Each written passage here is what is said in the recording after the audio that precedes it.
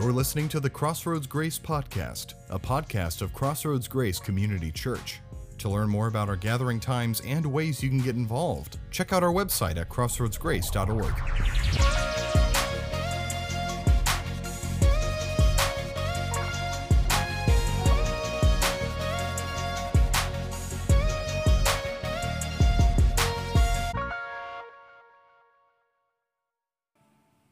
Well, good morning, Crossroads. How you doing this morning? I don't think I've seen that much jumping on stage in a while. That was pretty fun, huh? My name is Ed Applegate. I'm the executive pastor here. So glad that you are here with us this morning. Crossroads Online, so glad that you're joining us. I want you to know right off the bat that our mission here is to lead everyone to discover Jesus and follow him fully. We believe everyone at Crossroads should have a one, someone they're reaching out to, someone they're building relationships, praying for, sharing Jesus with. And we believe all of us have a next step with Jesus too, that we're all on that journey of discovering who he is, following him fully with our lives, and leading others to do just that too. Well, as Jimmy mentioned, we're in our Esther series this fall. We're walking through the whole of Esther. We're diving into this as a whole church. Our adult, student, kids services on a weekend, we're going through Esther, our Bible reading plan, our growth groups. We even got little memory cards that you're going to receive as you go out each week. We're just diving deep. We think God's got a lot to do in our hearts through this series, and he's already doing that, and I think he's going to do that today too. So talking of that, we're in week 3 of Esther, and we're going to be in chapter 2 of Esther today, and we finally get to meet today the namesake of the book, Esther, okay? But I want you right now, everybody, grab your seatbelt, buckle it up, because this is going to be a crazy story. I mean, this is like the most twisted version of The Bachelor that you could ever imagine, okay? I'm serious, okay? Now, next weekend, ABC is launching The Golden Bachelor. Have you heard about this? You know? No? Yeah. Gary Turner, 72 years old, there he is, Golden Bachelor, is going to have 25 contestants for that final rose, you know, to be the love of his life. I kind of find it a little weird, to be honest. Maybe you like The Bachelor, that's great. But you know what? This, Esther 2, is the most twisted Golden Bachelor that you can imagine. And if you have your Bibles with you, open up to Esther 2. And I'm going to give you a little context as you find that. So last week, chapter 1, we met King Xerxes. King Xerxes is a brute. He's misogynistic. He is nowhere near a good king, but he is rich and powerful. And we learned last week that his wife, Queen Vashti, has had enough of him. And the last straw was when he summoned her to come parade her beauty in front of all his drunken male guests, right? And yeah, that's not demeaning at all. And so she refuses. He throws a giant tantrum, banishes her from the kingdom, and we pick up right there where our King Xerxes is now without a queen, and our now golden bachelor is calmed down. So verse 1, later when King Xerxes' fury had subsided, he remembered Vashti and what she had done and what he had decreed about her. So right away, we find that King Xerxes is in full regret mode. The tornado of his rage has moved on, the dust has settled, and he is left with his regret. How often are rage and regret just joined at the hip, right? And if his advisors were afraid of his rage, I think they're also pretty skittish about his regret.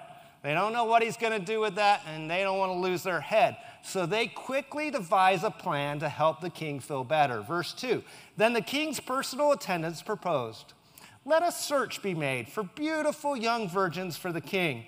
Let the king appoint commissioners in every province of his realm to bring all these beautiful women into the harem at the citadel of Susa. Let them be placed under the care of Haggai, the king's eunuch, who is in charge of the women, and let beauty treatments be given to them. Then let the young woman who pleases the king be queen instead of Vashti. This advice appealed to the king, and he followed it. So an utterly depraved beauty contest gets launched, right? This is the Golden Bachelor on steroids. Maybe call it the Royal Bachelor, because angry, misogynistic bachelor doesn't really sound that great. And so in preparation for the contest, a new wing of the king's house is added, we read, where the contestants would be readied, auditions are announced, judges are appointed, the salons are full. You could be queen posters are everywhere, right? It has this air almost of legitimacy. But this is the scheme of advisors trying to manage an immoral king. And the sad part is that women made in the image of God are caught up in the mess of it all. But it's here and now, right here, that we finally meet Esther. And we get to meet her cousin Mordecai, too. You can almost picture the TV montage introducing Esther as we read these verses. Now there was in the citadel of Susa a Jew of the tribe of Benjamin named Mordecai, son of Jair, son of Shammai, the son of Kish, who had been carried into exile from Jerusalem by Nebuchadnezzar, king of Babylon, among those taken captive with Jehoiakim, king of Judah. Mordecai had a cousin named Hadassah, whom he had brought up because she had neither father nor mother. This young woman was also known as Esther, had a lovely figure, and was beautiful. Mordecai had taken her as his own daughter when her father and mother died. And so what we learn right away about Esther is that if she had any dreams of growing up as a normal girl, they were shattered early on. Firstly, she grew up in a foreign land where her kind, the Jews, weren't treated well. In fact, we see right here that her true name isn't Esther. It's in fact Hadassah. That's her Jewish name. But that name was tucked away, hidden away, for fear that her real identity would be exposed. And so she was called Esther instead. And I know what it's like to have a hidden identity. Most of you don't know that I'm British. Yep, I was born across the pond. I have a British passport. I like tea. I like royalty. But I cannot do a British accent. It's pathetic, really. I can't do a British accent. But when my Britishness, somebody finds out about my Britishness, all the jokes come out, right? All of them. Like, Happy July 4th, Ed. Yeah. You got to go to history lesson to remember why that was. Or, hey, Ed, do they have dentists in England? Yes, they do have dentists in England. I haven't heard that one before. But I'm a Brit. I'm proud to be a Brit. And, I'm happy to take a lighthearted ribbing about it. But I've never had to conceal my identity for fear of what might happen. But that is where Esther finds herself in. She would have grown up concealing her real identity, and it must have been a scary and confusing way to grow up. But worse than that, at some point, Esther's parents had died. We don't know how, doesn't tell us how. Maybe they died of sickness, maybe it was persecution. We're not told, but the sad fact is that her mom and dad didn't raise her. And some of you know the pain of that. Maybe you didn't know your mom or dad. Perhaps you lived between two homes, or maybe you were raised by your grandparents, and you grew up with all the what ifs. What if this hadn't happened? What if my parents had stayed together? What if my mom or my dad hadn't died? And for Esther, her cousin Mordecai raised her. And we're going to see through this book that Mordecai is a legit guy. And he's got a huge part in this story of Esther. But as great as he was, it wouldn't have replaced Esther's dreams of what if? What if my parents hadn't died? And so what we learn about Esther is that she had this broken dreams kind of beginning to life. But there's one more detail we're told about Esther, and that is that she's beautiful. And so do you see what I mean by twisted golden bachelor? We've got a king looking for love. We've got a heart-wrenching story about a beautiful woman, except that there's this harem part. Yeah, this is twisted golden bachelor. If you don't know what a harem is a place or a part of a house or a house itself where the king's many wives and many mistresses lived. An emphasis on many, okay? And as this contest is heating up here in chapter 2, the king's harem has actually been expanded, and it's really starting to fill up. Verse 8, when the king's order and edict had been proclaimed, many young women were brought to the citadel of Susa and put under the care of Haggai. Esther was also taken to the king's palace and entrusted to Haggai, who had charge of the harem. So we learned that there's a ton of contestants for King Bachelor. I mean, they're all brought to Susa, and Haggai has the task of getting them ready. But what we're not told is whether this contest is something that they wanted to be a part of or not. Including Esther, we have no idea whether this is something that her heart wanted to do or not. I mean, maybe she saw this as an easy way out of her brokenness of life. Maybe she was swept off her feet by the thought of the most powerful man in the empire giving her attention. Or maybe this contest was she had to enter it under the threat of her life. Perhaps she hated it because it violated her morals. Perhaps she's just trying to do the best she can in an impossible situation. It could be any of those, could be something else, but we're not told. If this was a TV show, this would not fly, right? We want to know what Esther's thinking. We want to know what she's feeling. We want to see that one-on-one interview where she exposes what she's thinking about. But as we'll see in a minute, the author knows exactly what he's doing by leaving that detail out. But what we are told is that Esther's doing all the right things to please her harem boss. Verse 9, she pleased him and won his favor. Immediately he provided her with beauty treatments and special food. He assigned to her 7 female attendants selected from the king's palace and moved her and her attendants into the best place in the harem. So Esther is really sounding like the one to beat, right? But for all her charm, we know she has a big secret that could bring her down at any point. Verse 10, Esther has not revealed her nationality and her family background because Mordecai had forbidden her to do so. Because if her Jewishness had got out, she wouldn't just lose the contest, she might well lose her life. And Mordecai is plenty nervous. In fact, verse 11, every day he walked back and forth near the courtyard of the harem to find out how Esther was and what was happening to her.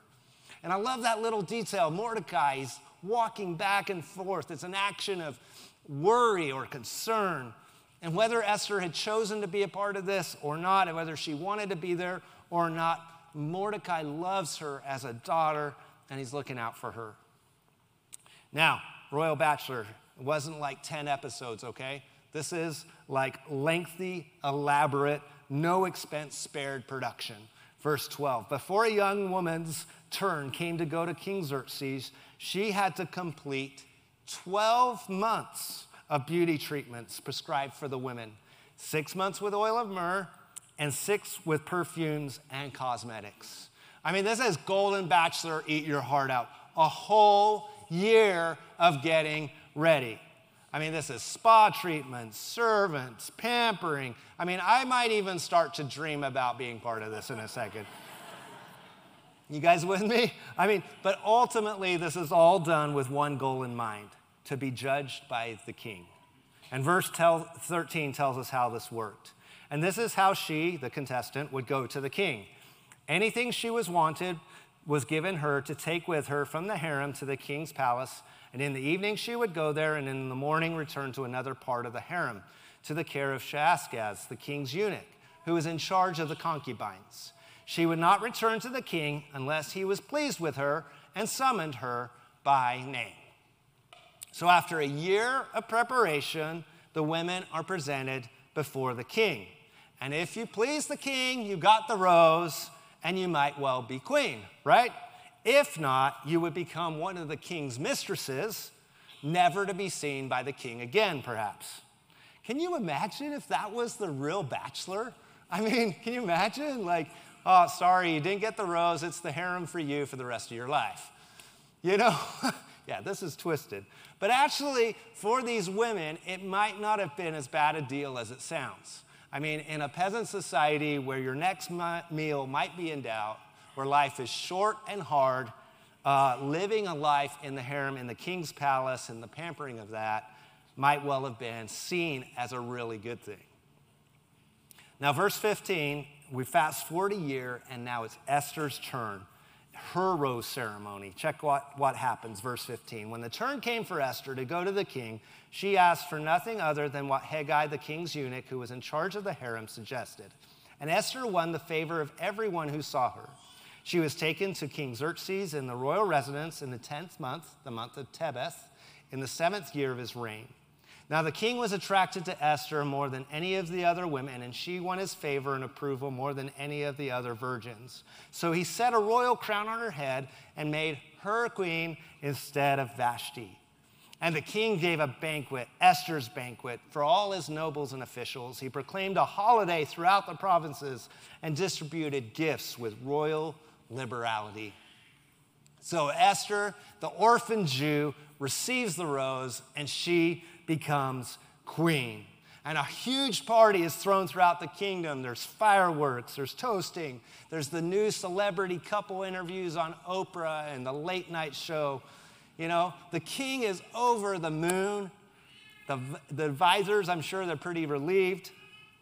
But what about Esther? How's she feeling? Is she happy? Is she sad? Is she fearful? Is she regretful? We still don't know.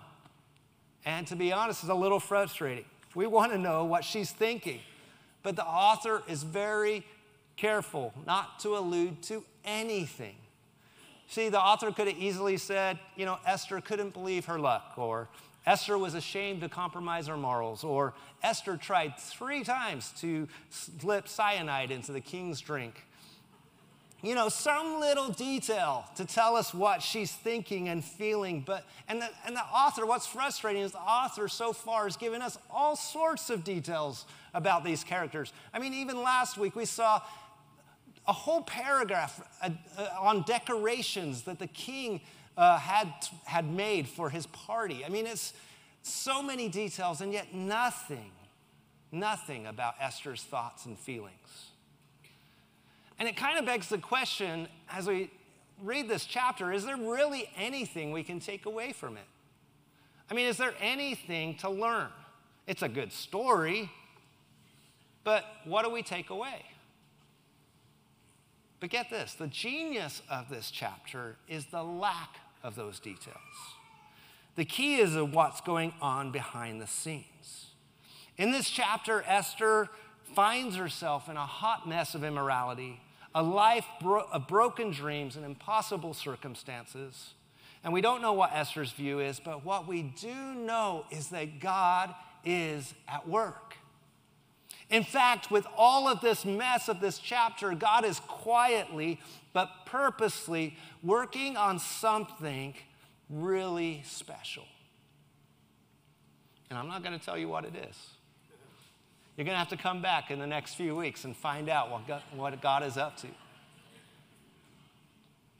Or you can read ahead, you know, I mean, free country. But the point of Esther 2 isn't to judge the intentions of Esther, whether they're good or bad. The author doesn't want to tell us about that, almost like those things don't really matter.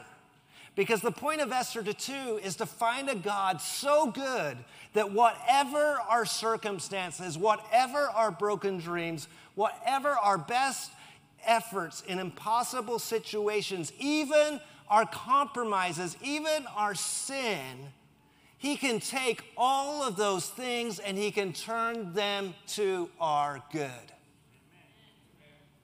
In fact, he's a master at it. Romans 8:28 is a verse I hold on to sometimes with clenched teeth and desperation, but I know to be true. And we know in all things God works for the good of those who love him and are called according to his purpose.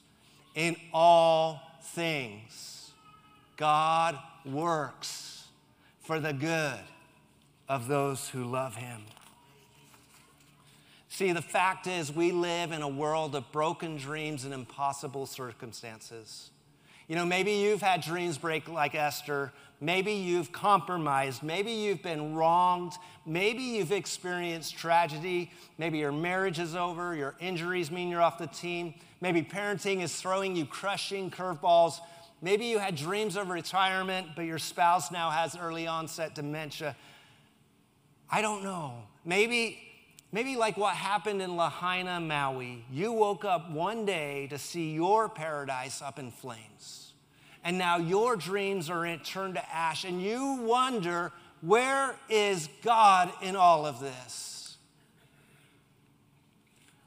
I know that. This year, we have dealt with immense challenges in my family, things that we would never have thought we'd have to deal with, things I would never have imagined, things that have brought me to my knees in tears on multiple occasions, facing fears that paralyzed me, forcing us to make decisions when the best thing you can do is the least worst option.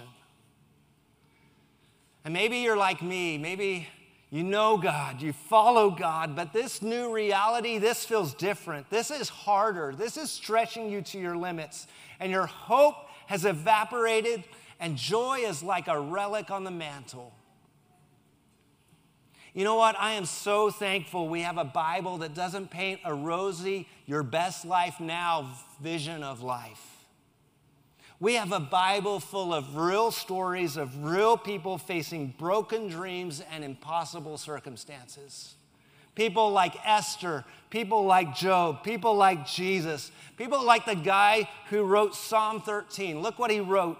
How long, Lord, will you forget me forever? How long will you hide your face from me? How long must I wrestle with my thoughts and day after day have sorrow in my heart? How long will my enemy triumph over me? How long? Don't sanitize those verses. These are the desperate cries of someone experiencing broken dreams and disappointment with God. In fact, he sounds angry at God. And I know the feeling. I've been there. I've been angry at God. But you know what he's doing? He's taking that hurt to God. He's taking that hurt to God. And so often that's different than what we do.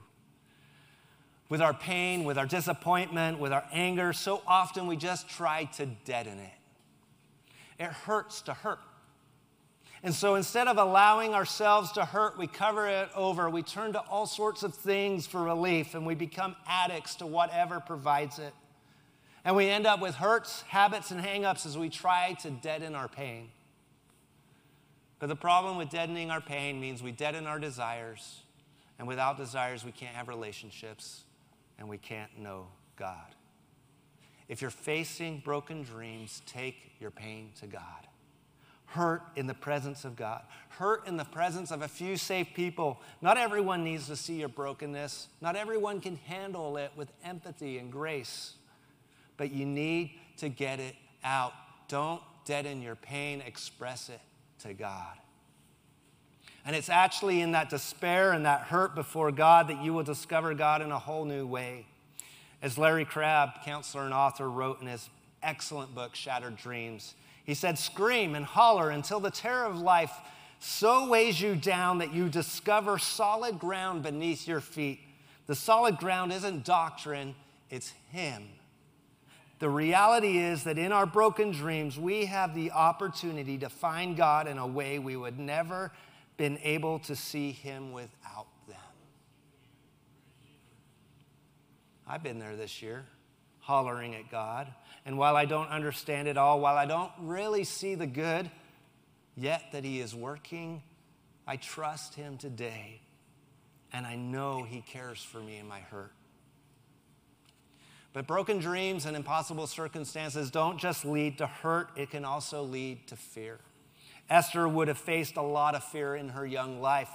And as I mentioned, this year has been a lot of fear for me too. And a story that has helped me often this year, as I've recalled it, is 2 Chronicles 20. In this story, the Israelites get word that this huge army is coming towards them with the one goal of destroying them. And for some reason, that fills them with fear. No, they are freaked out, and they all gather together in prayer, and this is what they say to God. 2 Chronicles 20, we have no power to face this vast army that is attacking us. We don't know what to do, but our eyes are on you. We don't know what to do, but our eyes are on you. Doesn't that just sum up so much the Christian life when we're facing those broken dreams and impossible situations? You're stepping out into the dark with utter dependence on God. We don't know what to do, but our eyes are on you. There's desperation in those words, but there's also trust. There's this feeling of lostness, but there's also security. There's fear, but there's hope. There's so much of the reality of the tension of walking this journey we call the Christian life in those words. We don't know what to do, but our eyes are on you. So how does God respond to this desperate cry? Does he say, buck up and figure it out, you pansies? No, God doesn't say that. I love how he reassures them. Verse 15, this is what the Lord says to you. Do not be afraid or discouraged because of this vast army. For the battle is not yours, but God's. Don't fear. Don't be discouraged, for the battle is not yours, but God's. I don't know what battle you're facing, what dreams are broken, what fears are paralyzing you, but the battle belongs to the Lord. Amen. You can trust him. Don't fear. Don't be discouraged. And believe me, I know how hard that is, but this is God's battle. Trust him. He is all you need. He will fight your battle.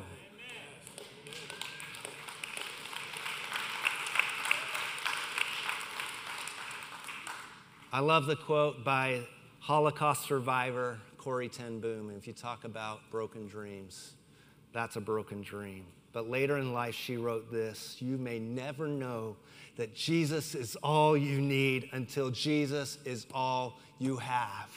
Amen. Our broken dreams, our impossible circumstances are a chance to discover Jesus in a whole new way, to plunge new levels of trust, to discover that he is all we need. See, the reality is he can handle your hurt and he will fight your battles because he's always working for your good. You know, when the flames died out in Lahaina, Maui, the smoke cleared, the ash settled, amidst the devastation, there was this powerful picture that became almost like a beacon of hope. This church somehow miraculously was still standing. Untouched by the flames, it withstood the battle and survived. To me, that's a powerful image of how through our dreams, though our dreams may lie in ash, though our paradise may be up in flames, God will never abandon you. He will never forsake you, and he will never, ever stop working for your good. 3 things I want to encourage you to do this week as part of our Tag Your It moment.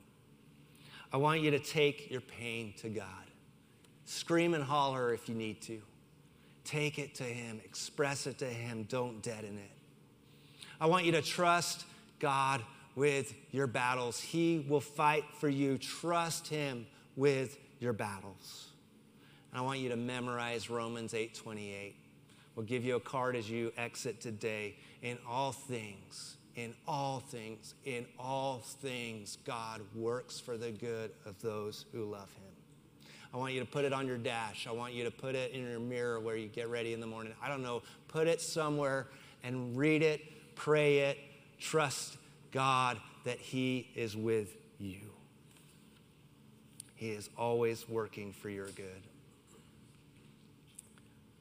A while back, I read this verse about dreams, and You know when you read a verse and sometimes you're like, I never read that before, or it just never hit you or struck you?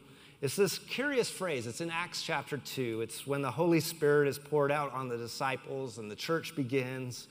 And Peter's giving this sermon, and he quotes the Old Testament, and he says this. He says, in the last days, God says, I will pour out my Spirit on all people.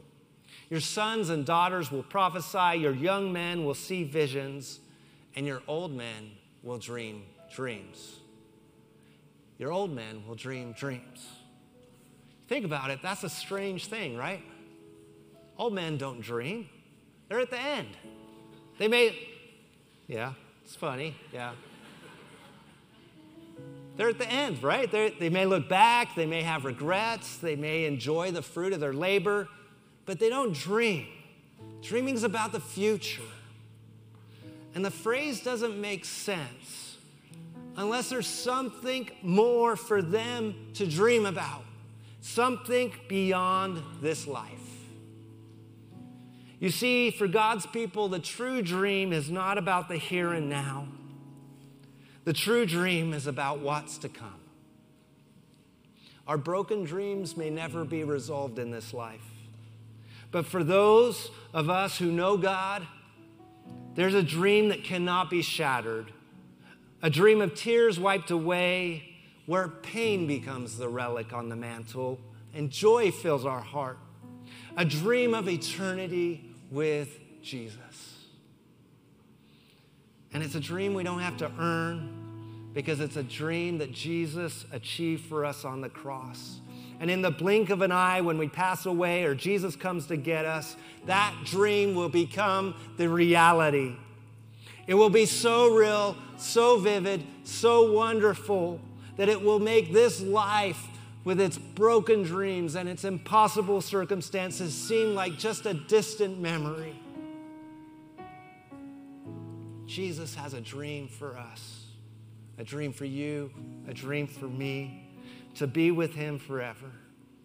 And he left heaven, he went to the cross so that we broken people who don't deserve anything could have life forever with him.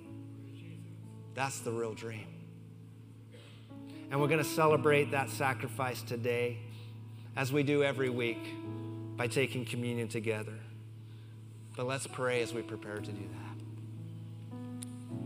Jesus, thank you that you're always working for our good. Lord, I don't know all the people in this room. I don't know all the circumstances, the broken dreams, the impossible situations, the regrets, the hardships, the situations that feel like, how could God ever turn this to good? But Lord, I know you can. I know in all things you work for the good of those who love you. Lord, I pray for us as a church that we would take our pain to you, that we would express our hurt to you. We wouldn't deaden it.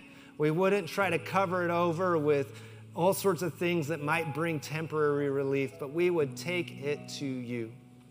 Lord, I pray we would trust you with our battles, that we wouldn't take up our battles, but we would say, Lord, this is your battle, and I trust you to fight my battles. And Lord, even when we don't see the good, may we trust you and say, you are working for our good. And we thank you that we know that that is true because you went to the cross for us. You didn't hold back, but you gave everything for us. In Jesus' name we pray. Amen.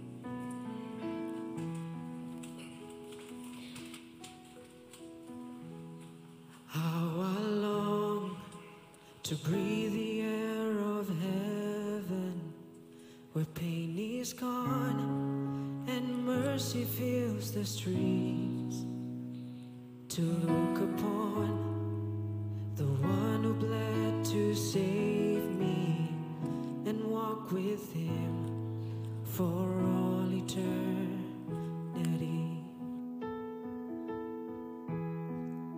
There will be a day when all will bow before him. There will be a day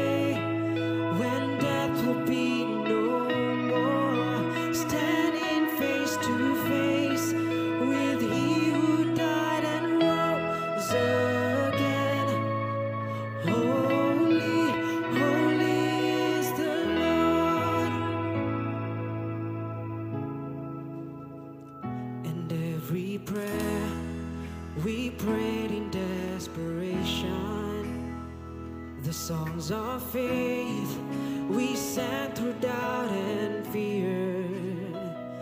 In the end, we'll see that it was worth it when he returns to wipe away our tears. Yeah, there will be a day when all will bow before him. There will be a day when death will be no more. Standing face to face with he who died and rose again. Holy, holy is the Lord. And on that day, we join the resurrection and stand beside the heroes of the faith. Oh, with one voice, 1,000 generations sing, worthy is the Lamb who was slain. Come on, we sing. And on that day, we join the resurrection. Do we believe it? And stand beside the heroes of the faith. Yeah, with one voice, 1,000 generations sing, worthy is the Lamb who was slain. Forever he shall reign. Hallelujah. So let it be today. We shout the hymn of heaven with angels and the saints.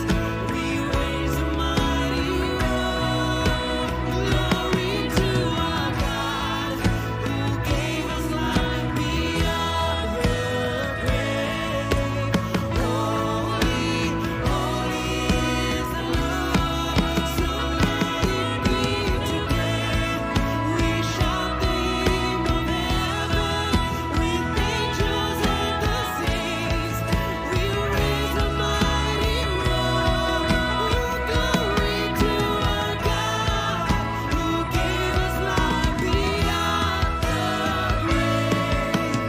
Holy, holy is the Lord. Holy, holy is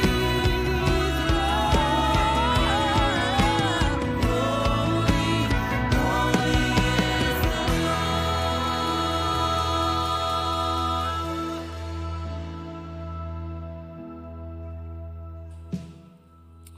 Yeah, there's going to be a day. There's going to be a day when King Jesus leads us in communion. And you're going to see the love in his eyes. Can't wait for that. He's way different than King Xerxes, I can tell you that. He loves you.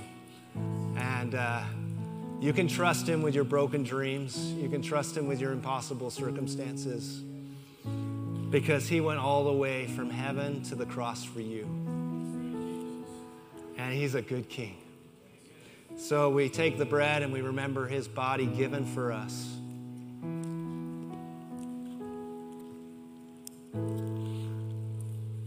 And we take the cup and we remember his blood spilled for our sin, for the forgiveness of our sin, for our brokenness.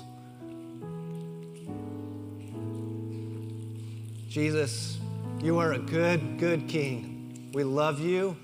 We give you our trust and our praise. We say you are holy. And we're going to shout that today. We're going to shout that tomorrow. We're going to shout that for the rest of our life. And we can't wait to that day where our eyes meet with yours and we see you face to face. Praise be to your name. In Jesus' name, amen. Have a great week. Tag, you're it. Thank you for joining us this week on the Crossroads Grace podcast. If you enjoyed this message, please rate us and subscribe to the podcast on Spotify, Apple Podcasts, or wherever you're listening from. If you are interested in getting involved in our community, or want to find out more information, visit us online at crossroadsgrace.org. Thank you for listening to the Crossroads Grace podcast.